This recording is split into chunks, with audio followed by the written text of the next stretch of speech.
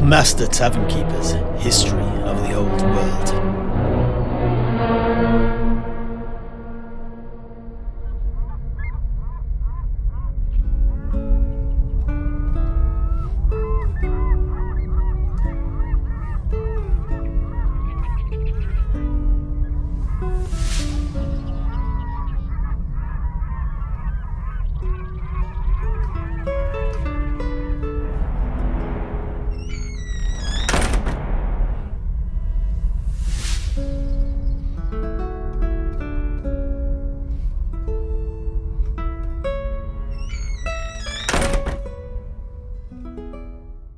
By the gods, Heinrich, what just happened?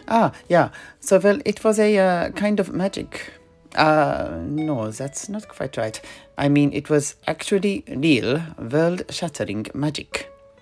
The skink interpreter, Heinrich had used his prodigious magical skills to summon a comet from the heavens and cast it down into the ocean, right into the midst of the sea battle between Marco Columbo and the Norse Jarl Vegeir the Sacrificer's 3 ships. Such power. And from a mere interpreter, too. How is such mastery of the winds of magic possible? Well, Heinrich was not only an interpreter, he was also a very high-ranking skink priest, and the right-hand man, the right-hand lizard, to Lord Ziltok, the slan mage priest who first greeted Marco Columbo upon his arrival in the New World, if you recall. The slan are arguably the most potent magic wielders in the world, and their underlings share in this wealth of proficiency. Ah, yes, of course. I'd almost forgotten that.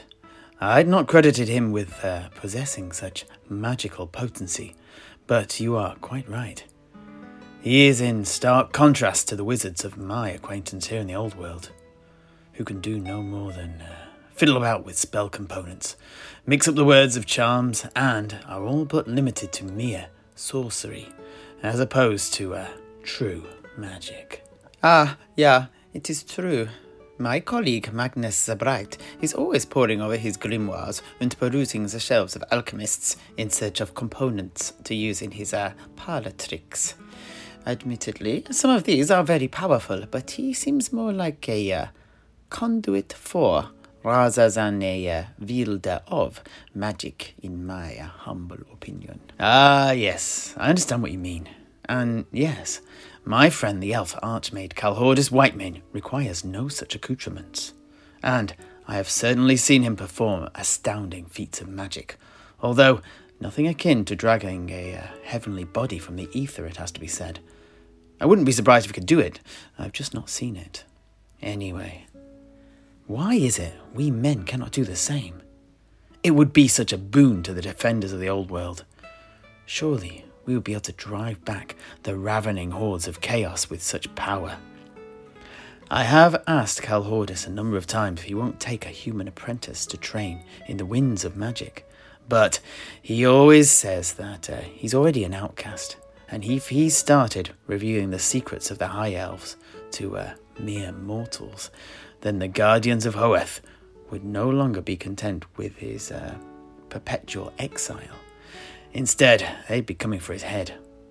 Although, he did foretell that someone far stronger than he will come, and that this, elf, I suppose, will teach men the way. However, there was no time frame on his prophecy. It could be a year from now, but equally it could be 1,000 years from now. I guess for the moment, the only human practitioners with any skill are the necromancers. Yeah, indeed. I can attest to that. I had a run-in with a particularly powerful one recently, and I may have accidentally earned his enmity. Oh, really? Here in Tobaro? Who was that? Yeah. A necromancer who went by the name of, Valdotane. What? You don't half-pick him. He is not a man to cross, I can assure you. The only necromancer more deadly than him in Tobaro is probably Maria Morte. Well, at least it wasn't her then. Oh dear. I think it was her tower that we robbed. What? By the gods, man! You're chalking up all the best foes. And tomorrow you're going to try and kill the usurper of the city, right? Yeah. There is a fine line between foolishness and bravery, my friend. Please, take care. Yeah. It is fine. Who wants to live forever? I'm in this world for good wine and good times. Surely it is better to burn out than to fade away. I agree, but at this rate, you're going to end up at best a zombie. At worst, you'll have your soul cast into the pit of oblivion to be consumed by Usirin, the ancient lord of death. Yeah. You're so melodramatic. I'll be fine. There is more to me than meets the eye. Sowieso, shall we return to the sea battle between Marco and Vegeir? Oh, yes, please. I think we're all still on the edge of our seats. Si, continue.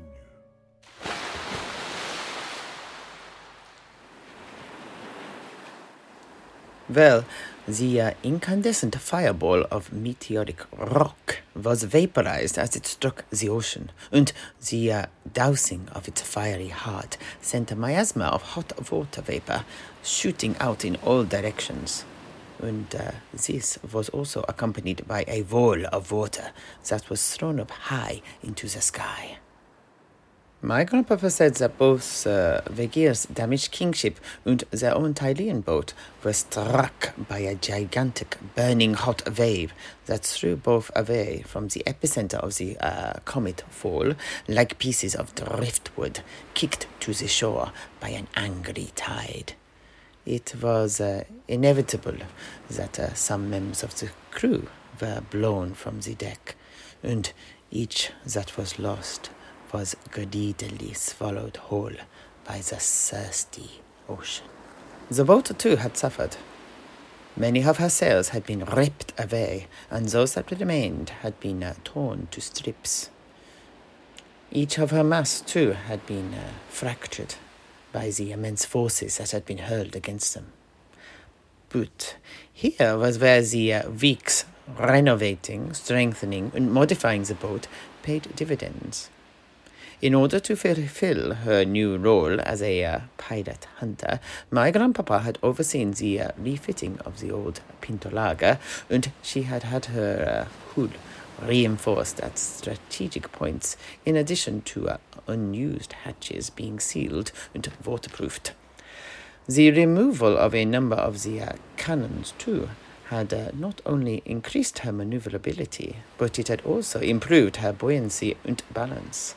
Thus, when the wave caused by the impact struck, the boat was buffeted along rather than being swamped and dragged under.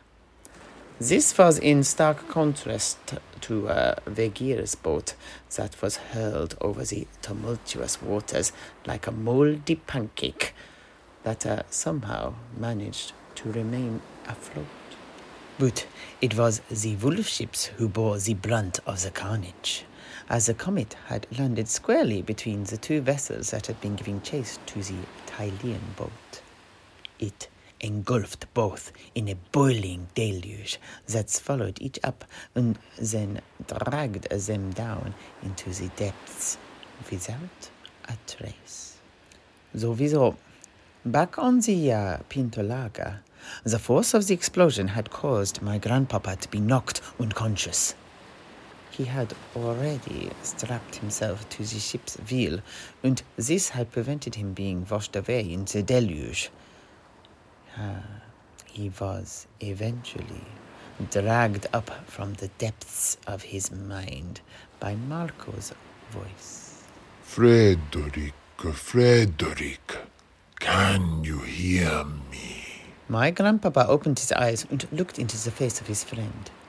His blonde locks were bedraggled, and his clothes were dishevelled, but he was very much alive. Please, Mermedia, that you still live. Can you stand? My grandpapa slowly dragged himself to his feet. Elsewhere, on the boat, he saw others doing the same. The ship was very much the worse for its ordeal, but it still remained afloat. This gave my grandpapa more than a modicum of satisfaction. The boat had been pushed up the coast, but was now anchored near a sandy cove north of the cliffs and leading straight into the jungle. My grandpapa looked down the coast. He could still distantly see the rocky promontory from which the skink Queenie Patchouli had cast his spell to draw down the comet. The tall skerry was now empty though, and there was no sign of the lizardman priest. Marco noticed my grandpapa regarding the rocky outcropping. Ah, see. After the explosion of water had died down, Heinrich Patchouli again mounted his pterodon and took to the skies. He first flew over to our boat, circling it, no doubt checking to see if we still lived, before directing his beast to the wreckage of the North ship yonder. With this, Marco gestured towards the nearby shoreline. The kingship of the North Jarl, Vegeir the Sacrificer, had been washed ashore and lay wrecked upon the sands of the cove. Such was the destruction laid upon it that my grandpapa hadn't even noticed it earlier, assuming it was simply natural debris. The skink circled the wreckage too, before hovering there for a moment, holding up a very large green gem, and making sure that I saw it. He knew I was following his movements with my telescope. He then dropped it into the splintered hull of the longship before flying back inland. Ha! They treat us like dogs. They throw a stick and expect us to retrieve it. But we have no other recourse but to go get it. Damn their cold-blooded souls. Marco then gestured to the port side of their boat, where one of the ship's seaboats was being prepared to make the short hop over to the North wreckage. Frederick, are you strong enough to join us? As Marco asked, he handed my grandpapa a gourd of lizardman wine. My grandpapa took a long swig, gulping it down slowly and allowing its fire to spread through his torso before nodding his assent. Good. I've a feeling we may have use for your axes.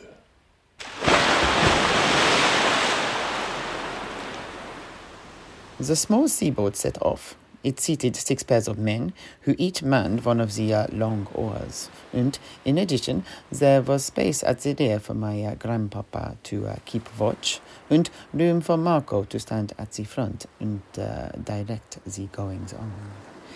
It did not take long to reach the cove where the wrecked kingship lay. The Tileans beached their boat, drew up their oars, and took up their crossbows. Oh, why only crossbows? What about their rifles and handguns? Surely these would have been more useful. Yeah, a good point. Actually, they didn't bring any of their handguns because, what little saltpeter and sulfur they had left on the boat had become soaked in the fallout of the comet strike, rendering their black powder useless. Until it could be dried out, of course. Of course. Please forgive my amateur question. No. It was a very good point. And as you always say, it is only by questioning and querying that the veracity of any story can be discerned. Yes, I do, don't I? Thank you. Anyway, please continue. But of course. Sowieso, all 14 members of the seaboat crew stepped out onto the beach as one and slowly edged towards the waterlogged carcass of the longship. To everyone's surprise, it was in better conditions than it had at first appeared from the main boat, especially considering it had been severely mauled by cannon fire and then all but drowned. This, of course, meant that there were potentially survivors on the boat too, and the sights of each man's crossbow became fixed upon the deck of the enemy vessel as they carefully covered the short distance between it and their seaboat. No one wanted to take any chances with such a dangerous opponent as Vegeir, and they were right to be so cautious. As the men got closer, a heart-stopping growl erupted from the wrecked boat.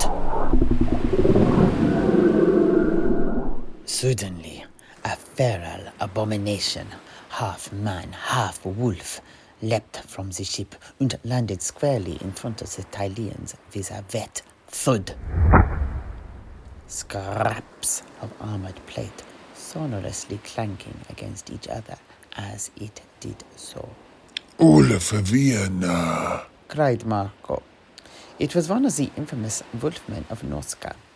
It was huge, almost twice the size of a man, and was partially clad in parts of chaos armor and shreds of chainmail. Its upper limbs were more human than wolf, although they bulged with fur-covered muscle and sinew. These limbs were crowned by large, rasping hands, each ending in taloned fingers that raked up the sand and stones beneath them as they steadied the swaying monster above. The beast's torso and hindquarters, in contrast, were completely lupine, although on a much larger scale than a true wolf. Perhaps even larger than a dire wolf. My grandpapa also told me that it had only one leg. The other was missing below the knee, and the semi-congealed stump still dripped with blood. But what really drew everyone's eye was its head. It curled back its lips as it bared fearsome rows of incising teeth at the Tileans, slobber and bile dripping in viscous trails from its maw. Astride the terrifying teeth, a pair of piercing yellow eyes glinted in the sunlight. Their gaze bore into each man in turn, mysteriously freezing them in place before finally coming to rest on Marco. Marco resisted the hypnotic stare, but tripped over his boots as he tried to step back, landing in the sand and sending his crossbow tumbling away from him. The Ulfwiener immediately launched itself forward on its one good leg and grabbed the two nearest sailors by their heads, all but twisting them off as it bloodily furrowed the beach with their bodies. It now had a direct line to Marco, but before it could pounce, the bosun, a man called Gio, shook off his paralysis and stepped between the two. The creature was lightning fast, in less than a heartbeat, its slavering jaws bit deep into Gio's throat and lifted him from the ground, leaving his cutlass flailing around uselessly as he struggled in his death throes. The remaining Tileans still seemed to be frozen in terror, but my grandpapa had been unaffected and hurled one of his throwing axes at the Ulfwiener. It struck and embedded itself in the monster's shoulder. A rich, bloody ichor spurted forth, and the spell holding the other men was seemingly broken. Marco, too, regained his composure, stood, retrieved his crossbow, and took aim at the Ulfianer and the poor, spasming bosun. Shoot them both. At this, 10 crossbow bolts flew at the monster and his victim. This caused the Ulfianer to stagger back and put a merciful end to the suffering of the bosun. Finally, the days of crossbow practice paid off, for not a single bolt missed. Marco grinned. Fire at the will. The sailors then began what could best be described as a dance around the shapeshifter as they pelted it with crossbow shots. The men to the fore shot off bolts at point-blank range before retreating from the slashing claws to reload, whilst the men behind, once they had finished reloading, moved to engage the beast once more. My grandpapa circulated at the back, handing out ammunition in addition to stepping in a few times to defend his fellow seamen with his remaining axe.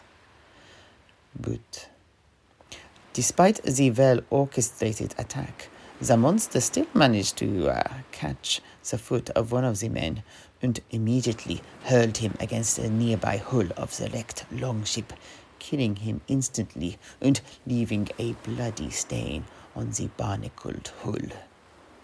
This was to be his last victim, though, for soon the sheer weight of bolts protruding from the exposed parts of his skin took their toll, and the monstrosity finally slumped to the floor, seemingly unconscious.